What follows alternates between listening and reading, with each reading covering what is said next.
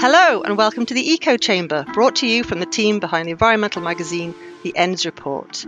This week we're going to be exploring why the Environment Agency has decided to cut back its response to pollution incidents. We're going to look at a criminal investigation into a really horrendously smelly landfill. We're going to look at why the management of England's national parks might be shaken up.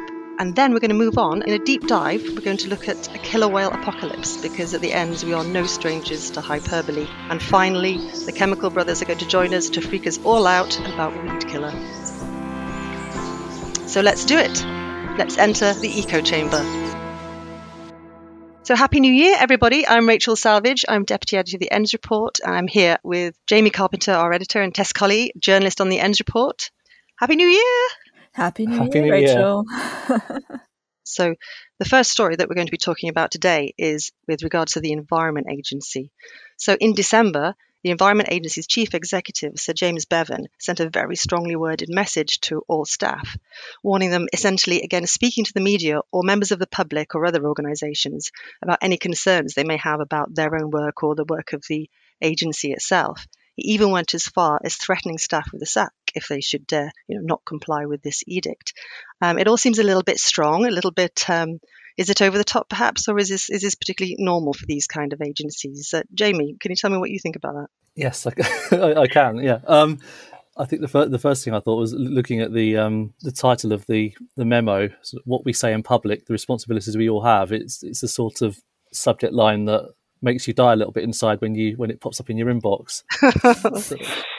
I suppose on the one hand, it's a sort of thing when you read through it, it doesn't seem out of the ordinary for a large organisation to have rules around speaking to the media and not bringing your own organisation into disrepute. If I said something that damaged Haymarket's reputation, I'd expect to face action for that. But on the other hand, the Environment Agency isn't an ordinary organisation. It's responsible for protecting the environment, and I think in this context, transparency is very important for the public to retain confidence in what the agency is doing. Exactly, there's a public interest case here, isn't there? I mean, it's if I was moaning because I didn't have enough desk space, it's no one cares and it's of no interest to anybody. But if they're saying they can't go and attend pollution incidents or they can't do their jobs, then that's entirely different.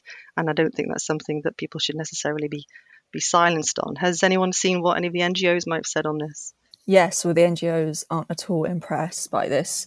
Guy Linley-Adams from the Salmon and Trout Conservation, he said, the public deserves to know when these things are going on. And it's a very sad state of affairs, he said, but not altogether surprising given the agency's accumulating tally of failures, which is pretty strong. And Nick Measham, Chief Executive from the Salmon and Trout Conservation, he said there are good staff on the ground, but the agency does not provide the resources or the funding to allow them to carry out the requirements of their role effectively or indeed adequately. And yeah, I think that's the thing with this story. It's not surprising to have a public body saying, don't bring our name down in public. But if what they're saying is of public importance, then it's not such a good look either to be silencing your staff. Exactly. Well, anyway, it seems to have fallen on deaf ears, or at least a few deaf ears, because it wasn't too long after that came out that I've been slipped a number of documents out of from the Environment Agency staff showing that the Environment Agency has stopped or will be stopping looking at a huge number of pollution incidents. So they categorise pollution incidents from 1 to 4, with 1 being the most serious and 4 having no impact on the environment. And they've decided that because they don't have the resources, and they say that explicitly, that they are not going to attend or report or do anything related to any notification that they get on an incident that they think is category 3 or 4. However, they don't say how they're going to rate the incident 3 or 4, because they're not going to visit it. So I don't know how they're going to know how serious it is or what the source is. But essentially, in a stroke of a pen, the vast majority of pollution incidents are going to be ignored. And the NGOs on this one are really, really up in arms. Yeah, there's some really, really strong language. So Mark Lloyd from Rivers Trust calls this approach an appalling scandal.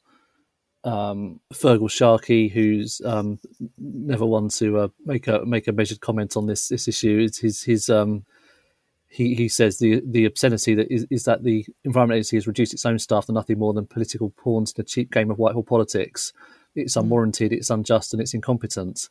Yeah, I think that actually applies to both stories. So in terms of the, what you could loosely call gagging that we talked about earlier, and this, because they're saying, the Environment is saying, if you criticize the Environment Agency, then, we're going to look terrible and we're not going to get the funding that we require to do our jobs in future. So they're kind of holding them hostage in a way, and it doesn't feel right to me.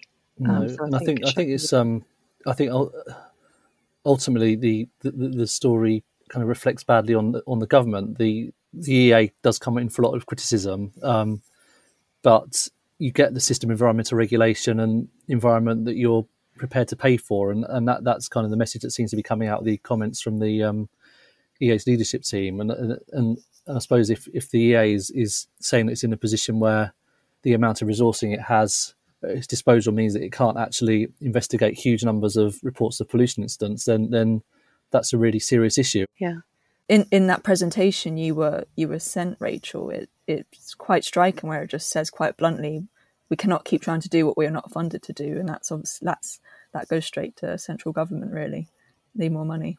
Exactly. And they're saying that it's really affecting staff morale and their resilience and well-being, which they seem to be quite hot on. But here's a trailer. There's a story coming out soon from the ES report in the next few days that will have a little bit more on staff morale. So better go to the website and have a look, because there'll be something popping up there soon. The next story we're going to dig into is pretty unpleasant. It's been going on for a number of months now, and it's related to a landfill called Wally's Quarry in Silverdale in Stoke-on-Trent area. It's been creating terrible smells for a really long time, and the communities that live really close to it, and actually a little bit further away too, because the emissions have been drifting, have been saying that these smells are making them ill. They've had a number of health professionals saying that hydrogen sulfide emissions from the sites, which are higher than World Health Organization guidelines, will be making the respiratory illnesses worse. And they've said that this is a catastrophe waiting to happen.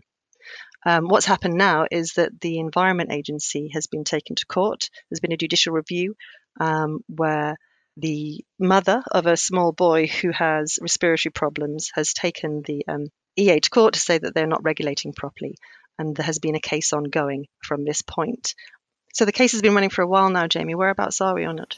We had quite significant development in December, just before Christmas. So initially it went to the High Court, and the High Court judge ruled in favour of the family of Matthew Richards. So that the kind of contention was that his respiratory health problems were being worsened by fumes from the landfill, and the judge in that case said that he was not satisfied that the Environment Agency was complying with its legal duty to protect the life of Matthew. The judge found that in order to protect Matthew's human rights, there must be a real and significant change as a matter of urgency, and that levels of emissions from the landfill must be reduced in a matter of weeks. So that was the initial ruling, and that was seen as kind of a groundbreaking bit of case law. The Environment Agency appealed, and before Christmas that appeal was upheld. We don't know at the moment what the ruling itself says, because it has yet to be published. So the devil there is in the detail. But the lawyers acting for the Environment Agency argued that the earlier High Court judgment went too far in ruling that the regulator was not complying with its duties to control emissions, and also that it didn't take fully into account all the work that was being done by the Environment Agency to resolve the problem. So at the moment, the kind of earlier groundbreaking ruling has been overturned by the Court of Appeal. And the community are really distressed about this, aren't they? And they're furious that the Environment Agency should be spending so much money fighting this case, which essentially, just saying that the judge overstepped it because he said that, he'd put timelines on when things should be reduced by, and that's outside the scope of a judge, but as though that's the important thing in this case, which is not. They should be spending the money on, regulating the site, making things better for those people. So they're kind of doubly disgusted by the Environment Agency now. It hasn't done them any favours in the eyes of the local community, but Yeah, but there's a bit of kind of, it's almost like there's a bit of cognitive dissonance going on, because it's kind of, you have the agency on the one hand, it's fighting this judgment which would presumably require it to clean up the landfill or take action to reduce the emissions quicker, but then on the other hand, the other big development in this case that was before Christmas was that the shortly after that ruling, the agency announced it was going to launch a criminal investigation into the operator of Wally's Quarry. Although the campaigners are very upset about it, the Environment Agency is is taking some action, or maybe belated action to look into this. Yeah, and hopefully this will get to the root of the matter. Although, as we all know, the investigations can take a really long time, and then the prosecution's even longer. So by the time the community gets any satisfaction, I don't know how long that's actually going to take. Do you know any specifics of what's being looked at in the criminal investigation, Jamie? We don't know much about the investigation because the EA has only issued a very brief statement because the investigation is ongoing. We only really know that it relates to alleged legal waste activities, and it follows new information that was received in October. And the landfill operator, Red Industries, says it has never contravened waste regulations. So yes, that's right. So in a statement, Wally's Quarry has said it has never received or disposed of hazardous waste in contravention of any regulations, and any allegations that he's ever done so are baseless and wrong. There are no grounds whatsoever for this investigation or the unprofessional way it has been publicised by the Environment Agency as a supposedly responsible regulator. Despite this, the company will cooperate fully with the EA investigation so the true facts can be established and made known at the earliest opportunity. The next story we're going to talk about is about England's national parks and areas of outstanding natural beauty. So these beautiful areas of our country are set to be overseen by a new body. They're currently looked after by the National Parks Authority in the main, but there's going to be a big shake-up. Tess, you've been reporting on this. Yes, I have. Yes, it does look like there's going to be a big shake-up. It is worth noting it's not actually been formally announced anywhere, but it's been briefed, it seems, to the Telegraph by the government that they're planning to change massively how our national parks and areas of outstanding natural beauty are managed. This seems to be trailing ahead of a long-awaited government response to Julian Glover's Landscapes Review, which came out in 2019, which was quite a long time ago now. And in this recommendation document, Julian Glover, he recommended a new National Landscape Service, which would act as a unified body for England's 44 national landscapes and 10 national parks and 34 areas of outstanding national beauty. So lots of things. Because at the moment, he said it was all very fragmented and is not organised enough to do anything worthwhile for the environment. And he said if he had a new service, new protections, responsibilities, titles and funding, that sort of thing. And so what the government has said, as reported in the Telegraph anyway, is that it intends to create a new national landscapes partnership, which would be able to put bids into government for funding, lead tourism and media campaigns and that sort of thing. So it looks like it's going to take the shape of something like what Julian Glover recommended, but the detail is yet to come out. And what do the National Parks Authority, what do they think about it, given that they're responsible at the moment? It's a bit of a slap in the face for them.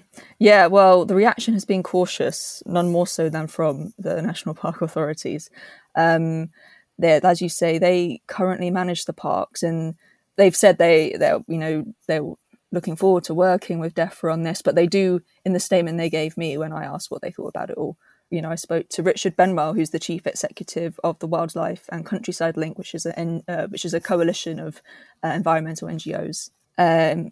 He said this could all be really good. It just needs to be properly funded, properly resourced, led by experts in conservation, and then it could be very good. But not everyone.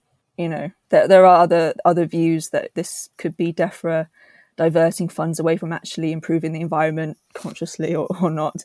And if you just funded the current national park authorities properly, maybe they'd be able to achieve what any new service could. So there's a bit of scepticism, to say the least, about what a new kind of governing body could actually do for these landscapes. Yeah. I think some of these national parks have got a really bad rep, and they've been criticised a lot in the park for not being the most sort of, diverse landscapes, really. I know that some of them, George Monbiot, for example, who's a lifelong environmentalist and Guardian columnist, he's been ranting about them for a really long time, and with good reason, saying that these are sheep-scraped wastelands because they're just the sheep are out there and everything's gone, pretty much. And if you look at some of the hills in the Lake District or Snowdonia and places like that, there's just big bare hills. And I know that's not the case everywhere, but a huge swathes of the landscape is like that. And hopefully this could be an improvement. It's kind of interesting, isn't it, as well, in the here, but it's interesting in context of this the government's target to protect 30% of Britain's land for nature by 2030, because my understanding is that national parks and areas of outstanding natural beauty and other protected areas already comprise 26% of the land in England. But if you basically, a lot of them are, was it Rachel, sheep scraped hellscapes or something like that, then it doesn't really Exactly. that kind of target doesn't feel very meaningful. And if, I suppose, if the outcome of that government response to review does actually lead to a kind of a step change in how these places are dealing with nature and biodiversity, then that's got to be a good thing. Absolutely. So when's the next thing we need to look out for, Tess, on this? When is the government response? Well, it should be very soon. It was meant to be end of last year. Okay. It's now very soon. That's as specific as I can be. Edge of your seat stuff. Hopefully, maybe you'll be able to update in one of the next editions of the Eco Chamber podcast. But one of the highlights of the previous Eco Chamber podcast was our top of the poops quiz, which we're bringing back by popular demand. I think both of them said they wanted to hear it again. So let's. so we're going to do another round of top of the poops. I'm going to hand over to Quizmaster, editor of the Energy Report, Jamie Carpenter. Thanks, Rachel, and apologies to anyone who might be having their lunch at the moment. So to recap, there's a mysterious new website, topofthepoops.org, which has appeared on the internet and has pulled together a load of sewage spill data. And we don't know who is responsible, but whoever is doing it is doing a remarkable public service. So I think last time we looked at the water companies that were discharging the most sewage and the parliamentary constituencies with the most sewage spills, but there are other ways you can cut the data as well. So thought today we could look at the rivers that have received the most sewage in 2020. So in terms of hours of sewage discharged. It's a nice thought. But Tess, would you like to have a guess? I'll give you a clue. Sewage was discharged into this river for nearly 37 hours 37,000 hours in 2020. My gut instinct is to go for the Thames, just because I feel like I'm often writing about pollution in the Thames. That'd be my take. I'm afraid it's not the Thames. Oh. Rachel, have you got any guesses? I mean, you've got to think it's a highly populated place, so I would have thought the Thames would have been my first go as well. But somewhere, maybe, I don't know, the Ouse. It's the River Severn. Severn. So that's Severn Trent water. So 3,522 sewage incidents, 36,605 hours of sewage. And I think very proud. Yeah, exactly, and they're also number 2 in the list as well with River Trent. So they've really got the got the top of the table sewn up. So surely number 1 is number 2 anyway. But but I think the point about the Thames, though, I think a lot to do with it. So these figures are only the data that is reported. So it doesn't necessarily mean that River Severn in reality is having the most sewage pumped into it, because it could be that the Thames is getting more, and probably is, but Thames Water is not reporting it as much. Yeah. Well, that's it from Big Green News. We're going to move on to our next section now, which is a deep dive, where Jamie and I are going to be talking about the killer whale apocalypse. And just a point to listeners to note that if this section sounds a little bit different, this is a pre-recorded section, and we have since been thrust out of our office because of Omicron, so we're all working from home now. So if you detect a little sound change, that's because we're all cooped up in box rooms in various places across the country.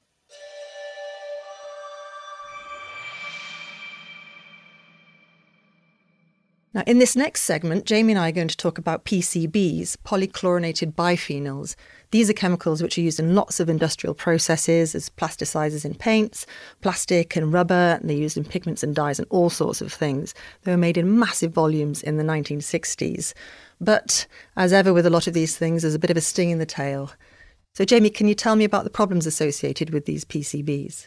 Yeah, absolutely. This is a really big, intractable problem. And when we ran a feature about this in 2020, I think it's probably one of the most important and powerful pieces of work that ENDS has done in recent years. It's still on the website if you want to go and have a look, endsreport.com. Absolutely. And it kind of feels like that feature had almost like all the components of a blockbuster movie. So instead of the Lion Witch in a wardrobe, it could have been the vicar, the toxin, and the killer whales, or maybe the chemical, the priest and the orcas, or something like that. You've definitely got to explain that now. I've got to explain it now, absolutely. So what's all this got to do with killer whales, you're probably wondering. I was. So I mean, PCBs, they were manufactured a long time ago, but they were banned in the US in 1979, the UK in 1986, and there was an international ban under the Stockholm Convention, which finally entered in force in 2004. But while they've been banned for many years now, PCBs are actually still present in the environment, and they're devastating for wildlife. In what way are they devastating for the wildlife, and how are they still in the environment now if they were manufactured in the 60s and 70s? Well, I mean, you can look at killer whales for the impact they're having. So about 5 years ago, one of the UK's last killer whales, who's called Lulu, was found dead on the coast of Scotland. And tests later revealed that her body contained among the highest levels of PCBs ever recorded. And because PCBs are bioaccumulative, that means essentially the higher up the food chain you are, the greater your PCB load is likely to be. And that's really bad news for killer whales. And any mammals, anything. Yeah, I think there are examples of birds, harbour porpoises. Yeah. I was reading somewhere that because PCBs are lipophilic, which means they sort of dissolve in sort of fats and oils, that it goes into the milk of the mother. So when the mother whale or whatever it is feeding the baby or the calf, then they dump a huge load of PCBs straight into the baby, and it's contaminated straight away, and it's having devastating impacts on populations of orcas and things like that. Yeah, and it's been described as by academics as the killer whale apocalypse. So they believe that PCBs could lead to half the world's killer whale population disappearing within just 30 to 50 years. Half the world's killer whale population. Wow. So is anything being done about it? I mean, obviously they've been banned, but if it's still in the environment, is this because these are one of these forever chemicals that just simply don't break down and they just move around? Yes, exactly. So that's the problem. And I think there's a big question around who is paying for the cleanup and whether that's happening to the necessary degree. So if you look to the United States, there have been a series of very high-profile PCB disasters that have resulted in Monsanto, which was the main manufacturer of PCBs, and later taken over by Bayer, that they've been ordered to fork out eye-watering sums of money. I think one of those was Love Canal, wasn't it? By William T. Love was hoping to build a canal between two sections of the river, but he never got it finished for various reasons. And in the end, it was just filled up with lots and lots of toxic waste. And then later that was sold to one of the local authorities, and then they built lots of houses around it. And then, as you would expect, after a while, leachate starts to appear and chemical drums start to sort of bulge out of the ground, and a lot of people living around it get very, very sick. And I think that was almost the start of America's environmental movement. It was the first site to become a Superfund site, which is where the government will allocate lots of money to clean up under sort of emergency conditions. But I think we have some of our own sort of mini love canals here in the UK, although nowhere near as dramatic as that. Yeah, exactly. So you have these series of major payouts in the US. So Love Canal, I think that was resulted in $207 million worth of damages. Yeah. There was another case in 2003, which is $700 million. There's even a couple of cases earlier this year where Bayer was told to pay out hundreds of millions of dollars to students and others who said they were exposed to PCBs in a school building in Washington State. And it's just emerged in the last few days that the state of Maryland is suing Bayer for money to clear up contamination in the state's waterways. And Bayer on that occasion is saying that the claim is without merit. But I think as you kind of suggest that while those claims are absolutely massive, in the UK the picture has been very different, and Monsanto manufactured PCBs in huge quantities in the UK, including at plants in Newport in South Wales and Rwabon in the north. But we haven't seen that kind of level of payout happening. No, not at all. In fact, there seems to be some kind of reluctance for a particular institution or another to take responsibility. So under UK law, a site that's contaminated is either the council's responsibility, or if it's really bad, it's passed on to the Environment Agency and called a special site. But what's happened over the years is that the amount of money that the government has given to councils to find these sites and clean them up has dwindled, and now it doesn't exist at all. So obviously councils can't really do a great deal about it. Yeah. And just to go back to the fairly cryptic reference to the vicar in the at the top of this segment, I think that this issue was drawn to our attention before the pandemic. I took a call from a Reverend, Paul Cawthorne, and I was really intrigued by what he had to say about this issue. And I think, as all good editors do, they look for someone who's up for a bit of a wild goose chase and kind of hand the story over to them. So I'll ask you to look at it, Rachel. Yeah, thank you. That was very interesting, wild goose chase. It wasn't a wild goose chase in the end. It's actually fascinating, and I think what it has done is unearthed is literally sort of the tip of the iceberg. Really, this is a group of landfills that we know about that contain PCBs and all sorts of other stuff. But across the UK, there are thousands and thousands of these landfills that are just sort of sitting quietly underneath farmers' fields or schools or in housing and places like that. Some have been remediated and cleaned up, some haven't. But it's a big problem, and there are lots of ticking time bombs out there, and we need to kind of be paying more attention to this issue, I think. Absolutely. And I think one of the things that surprised me from the work you did on this is that the chemical plant in Newport, the Solutia plant, is still actually discharging PCBs into the Severn Estuary, even though that we know, I mean, albeit in small quantities, we know what a problem these are for mammals like killer whales, but that PCB is still being discharged right now. Yeah. I was talking to some NGOs about that, and they were really shocked to find out that's happening. There's a permit to do it, so it's not illegal, but it's really not going to be helping those killer whales that we were talking about at the top of the section. And as well as that pipe going out into the Severn Estuary, PCBs are so bad that people would rather just leave them in the ground than dig them up and sort of clean them up and do whatever it is that they have to do to them to make them safe.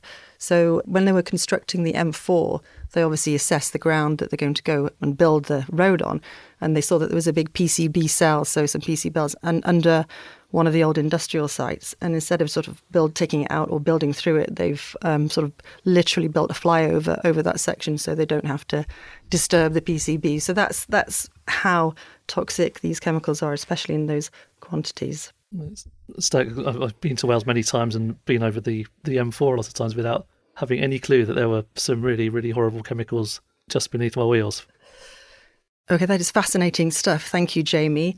Moving on to our next segment, we have Simon and Gareth with the Chemical Brothers.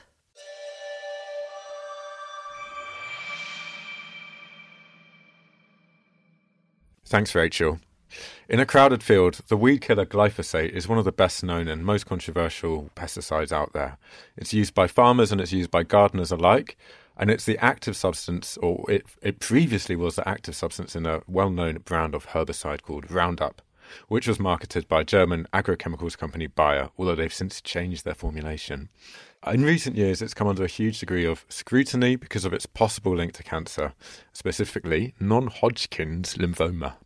There's well over 100,000 existing claims and lawsuits against Bayer, who took over Monsanto, who was a US business that originally formulated it. The company set aside $10 billion to settle those cases, although it doesn't have any, it has had no admission of liability, and it maintains that the glyphosate is still safe to use. In Europe, this is also a hot topic. At the moment, the EU is deciding whether to authorise glyphosate for another 5 to 10 years. The current authorisation will expire in December 2022. But the process has been controversial and has come under heavy criticism from campaigners.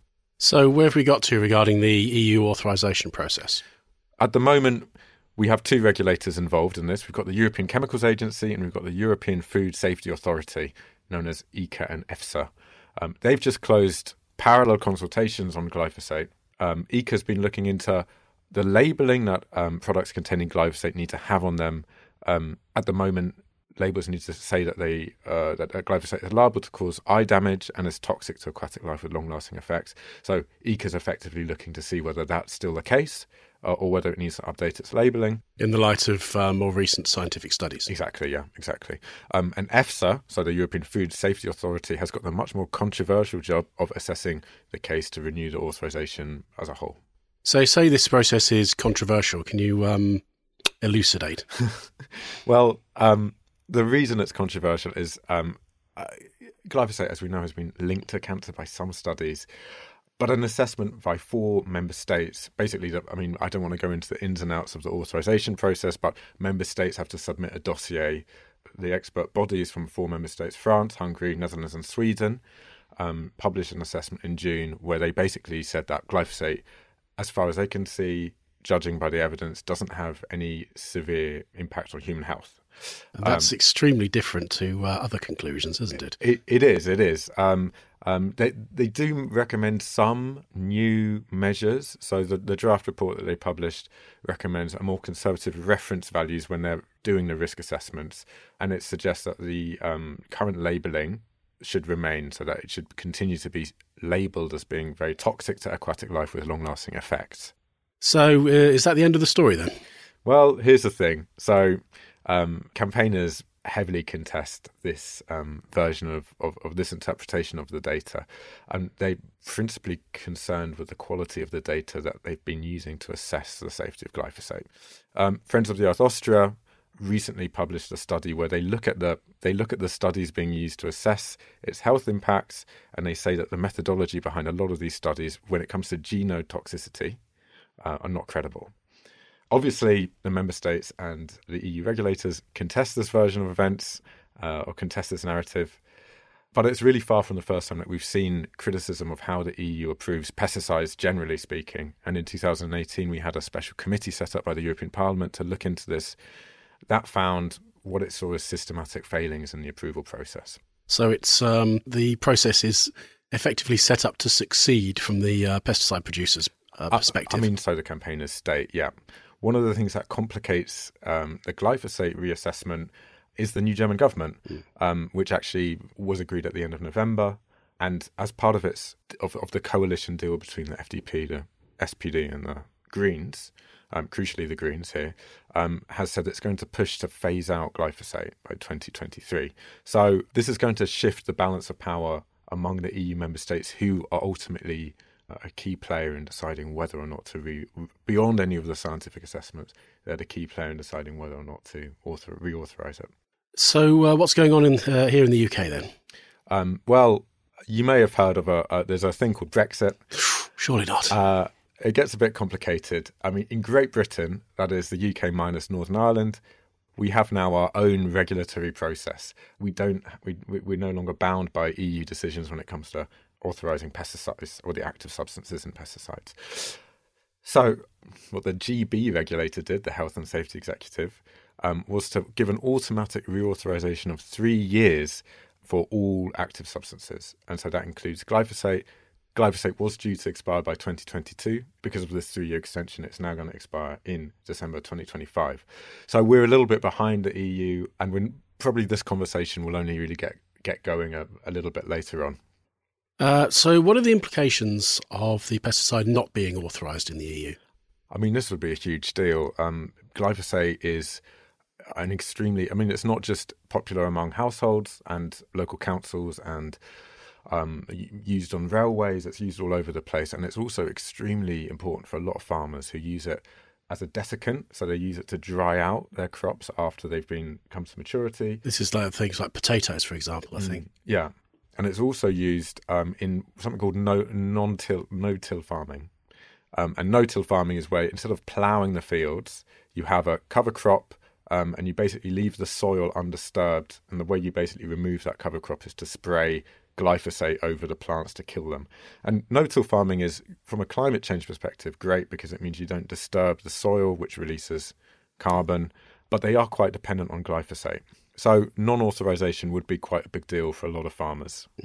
And one of the criticisms I've heard about glyphosate not being approved, if that does transpire, would be that the alternative pesticides are actually worse in some respects. I mean, that seems to be, a conversation that's going on. I don't really want to delve into whether the ins and outs of that, but yeah, that's certainly one of the arguments that you hear a lot in the EU. Yeah, it sounds like a conversation that's going to go on for quite a while. Yeah, I would say so.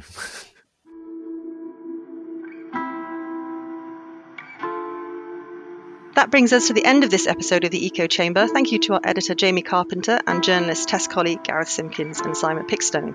If you're interested in hearing more about any of the stories we've been talking about, please go to theEndsReport.com where you'll find a lot more detail. Don't forget to subscribe to the podcast and we'll see you next time. The Eco Chamber was produced by Ade Bambala from Rethink Audio.